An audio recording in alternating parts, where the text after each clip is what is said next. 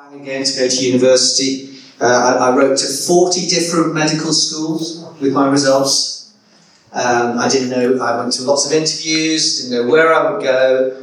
And eventually I had a phone call interview and was offered a place. And by that stage, I was just so like, is this the right thing, God? You know, I just want to do what you want to do. Is this the right thing? I was offered this offer. I'm going like, what do I say?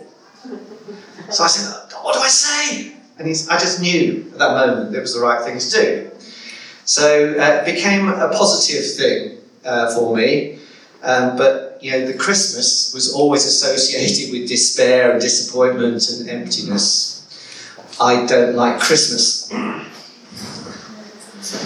So then as the years went by, I had to find some good arguments for why I didn't like Christmas, because it's a bit bar humbug, you know. You know, it's obvious, isn't it, that Jesus clearly wasn't born on Christmas Day. Everybody knows that, don't they? Do you believe Jesus was born on Christmas Day? Yeah. Thank you, Deborah. There's actually no evidence that he actually was born on Christmas Day. Sorry to debunk the myth for you. Yeah, sorry. There's lots of other ways at times, but you know, clearly the early church attached Christmas as a celebration to a pagan feast called Saturnalia, which takes place around about the shortest day of the year, and it's all about the change of the seasons, the darkness turning to light. So it felt like a good thing for the early church to do it, but you know, that was my argument. It's quite clear Jesus wasn't born on Christmas Day, bar humbug. I don't like all the materialism. I don't know about you guys, but I really struggle with the excess and the alcohol and the food, and you know, it just seems to me to be a marketing opportunity for commercialism. Christmas, and in my work as a GP now, I see lots of people in the new year who are depressed and fed up because Christmas has been a letdown, or they've just been lonely and disappointed because, you know, their families haven't been in touch, or they haven't been in contact with people, or they've lost people in the year before and it's an empty time. It's a really painful time of the year. And in fact, lawyers call the first Monday after Christmas, after New Year, they call it Black Monday, because so many people contact them to start divorces. Yeah, it's not really funny, it's very sad. You know, and my surgery is mirrored by the number of people who come in with depression at that time of year. I mean, maybe it's the dark nights and things, the sort of sad feeling that we get. But I don't like Christmas. And what about all the sentimentality? You know, go on to the next slide, Tom. You know, there's so much tact and gaudiness and secular nonsense, I'm going to go on one more, that I really just want to go and lie down in a dark room. So, you know, what is it with all these disembodied angels? And this roofless stable, sanitised with nice white, clean-looking parents and shepherds. And this, you know, Christ child, you know, with a nice papal blessing, even the hands are set out to be a kind of sanitised, and this rock star. What's that about? It just looks too perfect for me. Yeah, I just feel like we've got the story all wrong. So you know, that's why I don't like Christmas. And here am I, because the rota put me here, preaching about Christmas, a thrill of hope. What is that about? Not next year. So yeah, isn't it the wrong story? To me, it is. So the question I've been sort of struggling with over the recent weeks, just preparing and thinking about this, is, what is the right story? What exactly is the story of Christmas actually all about? If you strip back all the sentimentality and overlaid commercialism and excess. So, you know, before I get to the answer, I just want to pray, and then we'll dig into this. Lord, will you help us to see through all the add-ons that we've got used to as we plan for, and for many of us look forward to during this Christmas. Would you help us to get this story right and see what it actually means to our lives, how the impact of you, God with us, can change our lives and bring healing and life. Would you speak to us today, I pray, in Jesus' name. Amen. So there are 4 gospel stories in the Bible, if you're familiar with them.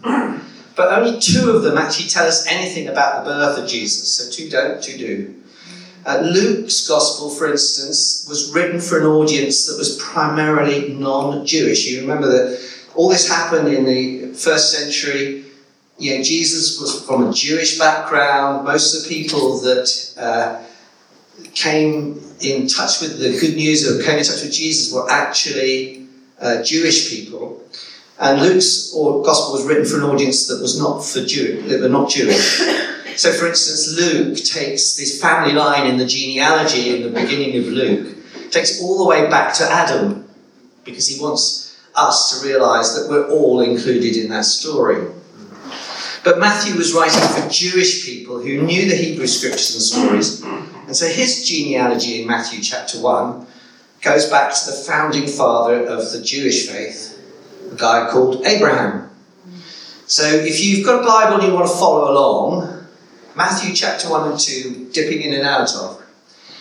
Now, I don't know whether you're familiar with something called the Bible Project, but the Bible Project is a charity, it's a social enterprise in America that provides lots of resources to help people understand the Bible in lots of different languages. So if you speak Portuguese, they've got it in Portuguese as well. But so I'm not going to play anything, but this is just an overview of Matthew. You can look at it. And I'd really recommend going online and looking at these resources, because it helps you to understand how the Bible is set up. So one of the common phrases in the book of Matthew is this phrase. It says, "This was to fulfill." So Matthew 1:22-23, if you're in your Bibles, says this: "All this took place to fulfill what the Lord had spoken by the prophet. Behold, the virgin shall conceive and bear a son, and they shall call his name Emmanuel," which means God with us. And that prophecy is in the book of Isaiah. And if you read the Old Testament, there are lots of different places that predict or prophesy the coming of the Messiah, the anointed one who would come to rescue Israel. Matthew is trying to point out to his Jewish audience that Jesus was the fulfillment of all these prophecies. So Matthew is keen to present Jesus as Messiah, the anointed one that the Jewish people were looking for. He's trying to indicate that Jesus is a new king from the line of King David, who was like the best king in the Jewish history. And that's why his genealogy goes back through David to Abraham. And he also demonstrates that Jesus is understood to be God come to be with his people, or God with us. But Matthew, because he was Jewish, if you spoke to any Jewish person, even today, and said, "Who's the greatest person who ever lived?" Anybody got any ideas who they say? Moses. Yeah, it'd be Moses. They think Moses was the greatest person to ever live, that he was the saviour who rescued them from Egypt, took them through the Red Sea, taught them and gave them laws to live by. So what we get is Matthew cleverly linking episodes in Jesus' life to stories about Moses. Don't know whether you've ever seen that, but Jesus comes out of Egypt in the story. That links back to Moses bringing the people out of Egypt, bringing the people out of slavery. Jesus' baptism represents the passing through the waters of the Red Sea. His time in the wilderness, you remember after he was baptized, he went out into the wilderness. His time in the wilderness represents, or is linked back to the 40 years that the Israelites spent in the wilderness. And then the Sermon on the Mount, which comes on quite soon after that bit of the story, the baptism and the wilderness experience. The Sermon on the Mount represents Moses receiving the law on Mount Sinai. So Matthew is linking back to the Old Testament all the time. And he links back to the prophets, the bit of the Old Testament called the prophets. So Matthew 2, if you've got your Bible, 4-6, they're not up on the screen, and there's a reason for that. Matthew 2, 4-6 says this: When Herod had called together all the people's chief priests and teachers of the law, he asked them where the Messiah was to be born.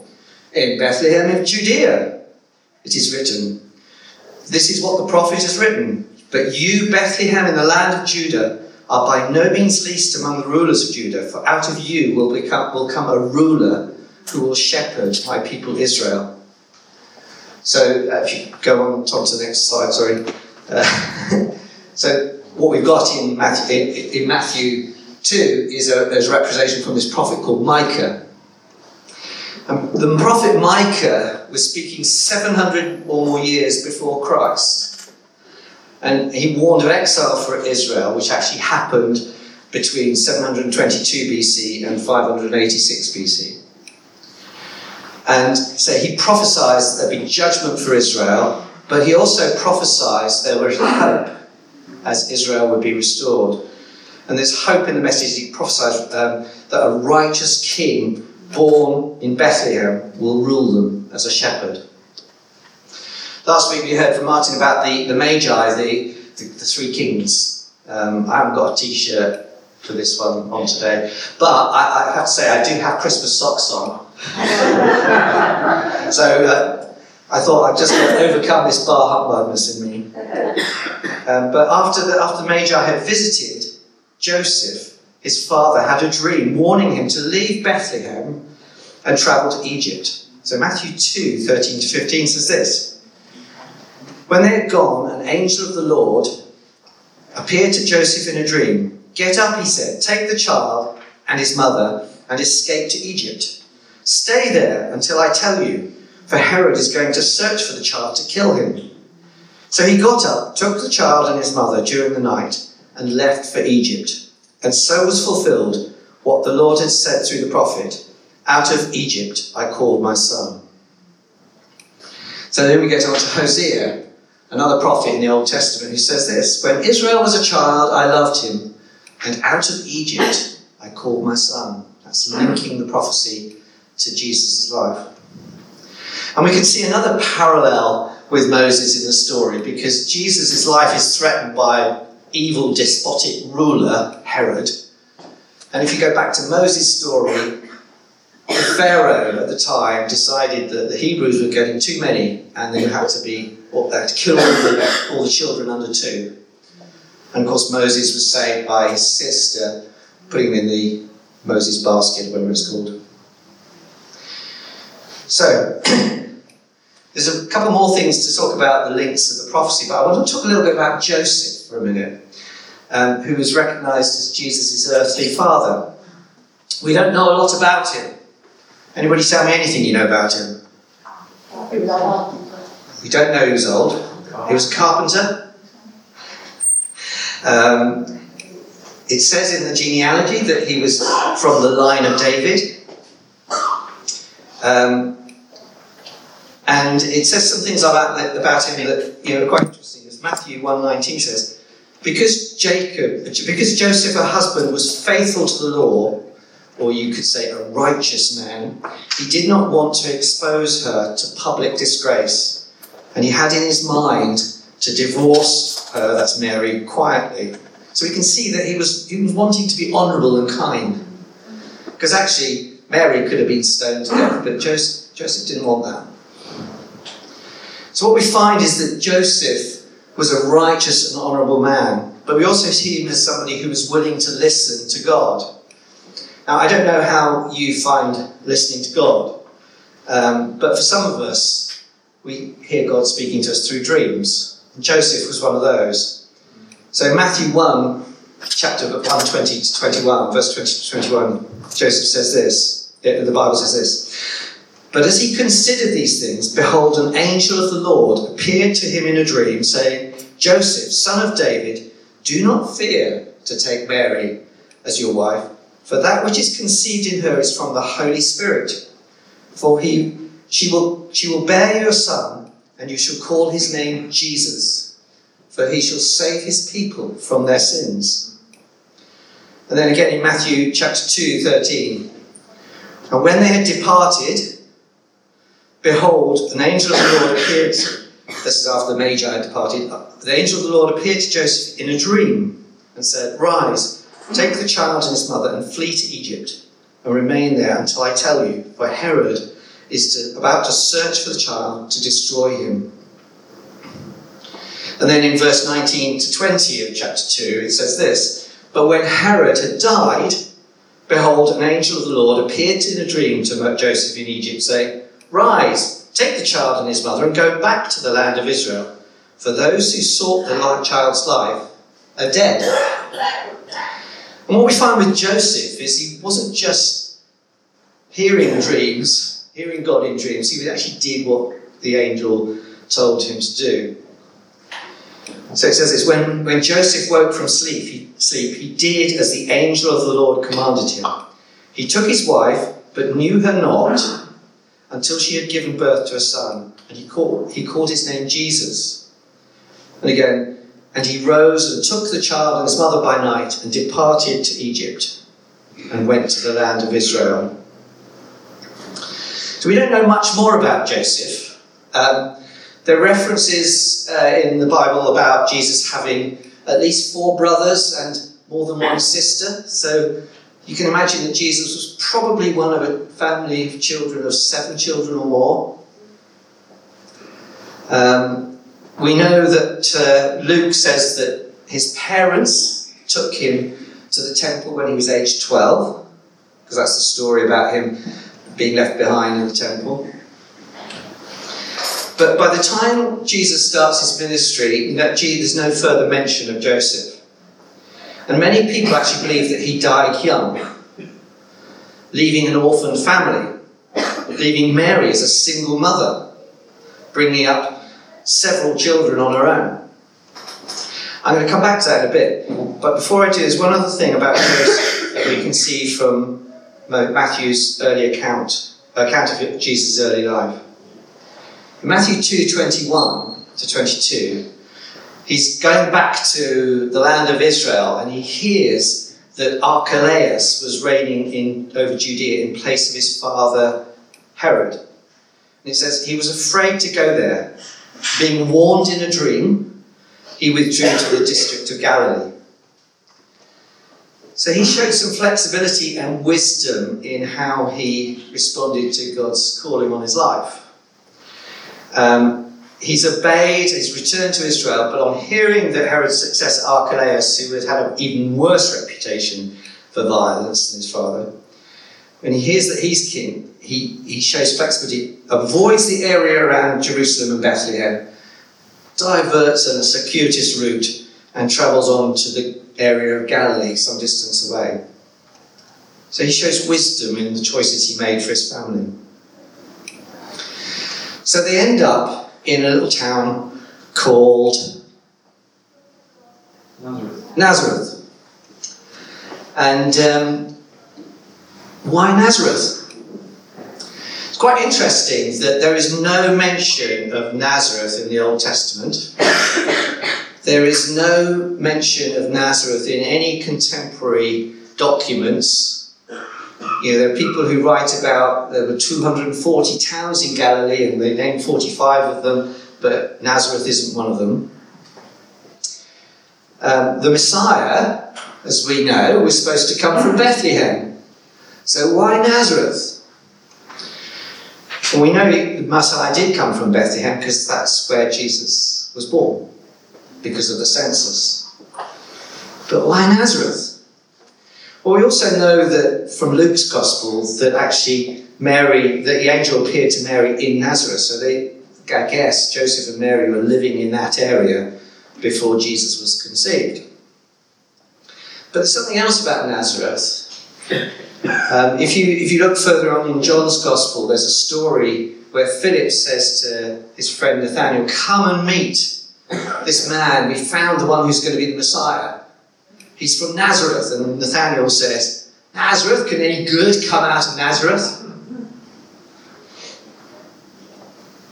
It didn't have a great reputation.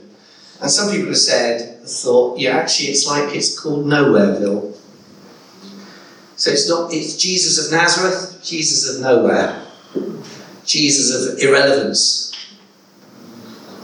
It says in the Old Testament, a shoot will come up from the stump of Jesse, from his roots, a branch will bear fruit. And this is the prophecy that Matthew's trying to link back to, because the word for shoot or branch in Hebrew is netzah. And so a shoot will come up from the stump of Jesse, from his root a branch will bear fruit. Nazareth. They think the name came from that. So, where am I? Nazareth didn't have a great reputation, wasn't well known as a town, probably was big enough to have a synagogue, because that's where Jesus, the people of Nazareth in his ministry time tried to throw him off the hill. We know it's on a hill. But you can imagine Joseph and Mary travelling back to Nazareth with this baby, and everybody knew them, because everybody did in those days. And can you imagine that they probably thought, here's Joseph with his missus, baby born out of wedlock, they're not really quite with it. They're not really acceptable people. I wonder whether perhaps Joseph struggled to find work because of the discrimination his family would have had. So I suspect, and particularly as Joseph probably died young, leaving an orphan family with 6 children younger than Jesus, that actually they were a poor family. In fact, we know that even when Mary and Joseph took Jesus to the temple, they bought 2 doves to make as the offering, whereas they should have bought a lamb. If they'd been wealthy, they'd have bought a lamb. So, we've looked at how Matthew has linked the story of Jesus' early life to the Hebrew Scriptures, the Old Testament, as we know. Matthew has presented him as a king in the line of David. He's presented him as an offering, as an anointed one, the Messiah, which means anointed one. As if you didn't know this, Christ, the name Christ means anointed one. He's portrayed Jesus as a new Moses, leading Israel out of Egypt, out of slavery, through the baptism in the Red Sea, wandering in the wilderness, giving and receiving the law on a mountain. And he presents him as God with us, Emmanuel. So, where am I going with this? Have I got your attention? Because, as I've said, I don't really like Christmas and the sentimentality and the excess and the commercialism. And I get stressed by all the kind of secular overlay and some of the, happy winterval, the kind of slightly occult things that go for Christmas in our world. So to me, it all seems like the wrong story, and I get frustrated. And then I feel guilty because I'm like the Grinch who stole Christmas, and I'm crabby about it all. So, but maybe for the first time, I've had to challenge myself, my own thinking, because actually the reason I don't like Christmas is emotional. When I think about it, the right story is really important. And if you forget everything I've said this morning, I want you to take home this bit, okay? So concentrate. Because I think the right story is the unexpected, upside-down way that God has a habit of doing things. If you were to plan, if I said to you, plan out a plan for a saviour to come to the world, I bet you'd think he'd be in a prominent family, wealthy, lots of influence, lots of power. He could get things done then, couldn't he? You might think he'd be Boris Johnson.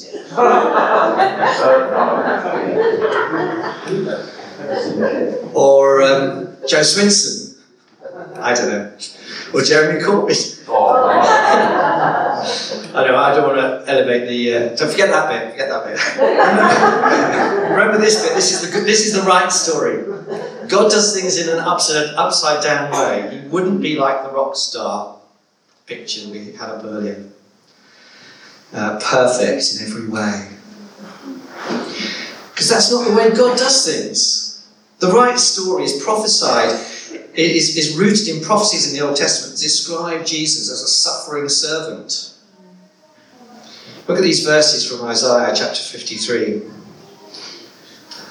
He was despised and rejected by mankind, a man of suffering, familiar with pain.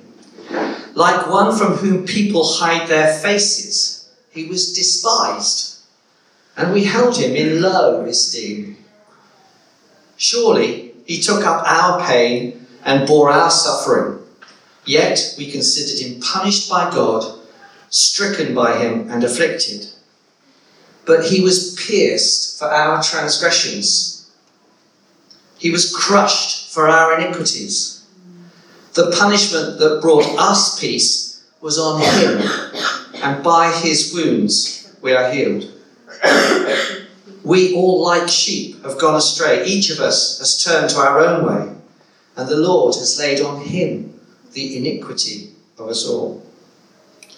So this man of sorrows, acquainted with grief and suffering, is really not the right sort of saviour for the world, is he? At least that's what we think when we look at it from our perspective. But God sees it differently. He chooses Nowhereville to bring up his son. He chooses a humble carpenter and a young woman to bring him up. This is conjecture, but I even wonder whether Jesus had some physical deformity that made people go like, "Ooh, I'm not sure, don't want to look at him," because of that prophecy. We've no idea. But was he so unsightly that people turned away from him? That actually, when he ministered, the power of God's love came through because it was so different and despite his own weaknesses and frailty. Isaiah 42 says this, verse 14. As many were astonished at you, his appearance was so marred beyond human semblance, and his form beyond that of the children of mankind. I wonder. And then chapter 53 verse 2 says this, for he grew up before him like a young plant, and like a root out of dry ground. He had no form or majesty. He wasn't a rock star. No form or majesty that we should look at him, and no beauty that we should desire him. And I think this is the message of the good news. Jesus was God himself, a man who understands the brokenness of our world. A man who came in the midst of the mess. A man who understood why people are broken and hurting and lost. He comes to those who are broken, those who are abused, those who are struggling, those who are anxious, depressed, really struggling to get through. He's not readily found by those who think they have it all, those who are proud in their hearts. So this Jesus who we come and worship is not a rock star. He comes to the broken. And I think, actually when we have a heart for those who are broken and those who are struggling, then we stand in his favour because that's his heart for them. We sang earlier, show me your heart and lead me to those around me. Even Mary was the first person to recognise this. In Luke 1, it says this, Mary said, my soul magnifies the Lord, and my spirit rejoices in God my Saviour. For he has looked on the humble estate of his servant. For behold, from now on, all generations will call me blessed. For he who is mighty has done great things for me, and holy his name. And his mercy is for those who fear him from generation to generation. He has shown strength with his arm. He has scattered the proud in the thoughts of their hearts. He has brought down the mighty from their thrones. And listen to this. He has exalted those of humble estate. He has filled the hungry with good things, and the rich he has sent away empty. He has helped his servant Israel in remembrance of his mercy, as he spoke to our fathers, to Abraham and to his offspring forever. So this is the right story. Not the kind of sanitized Christmas card stuff that we see. Not the glitzy Santa stuff. That's not the right story. This is the right story. He's not the Jesus Christ superstar beloved of the rich and the powerful and the wealthy. He's not the Jesus adopted sometimes by politicians and religious leaders. But he's the Jesus of nowhere. The Jesus considered to be illegitimate. The Jesus brought up as the oldest child in an orphaned family. The Jesus looked down on and rejected. The Jesus who knew what it was to associate with the poor, the tax collectors, the prostitutes. The Jesus broken, bruised, tortured, mocked, and crucified for our sins. And the Jesus who understands our struggles and pain. This is the Jesus who turns away those who are too proud to accept him. When I struggled that first Christmas, that I got fed up with Christmas. When I struggled, actually what God was doing in me was making me understand my dependence on him. Making me understand I didn't have anything to be proud of in my life. This Jesus accepts those who humble themselves and come before him as the one who so loved the world that he gave his life for my sins and for yours. Emmanuel, God with us. So, I'm done. Now, we're going to pray for a moment, so if you're able to, please stand.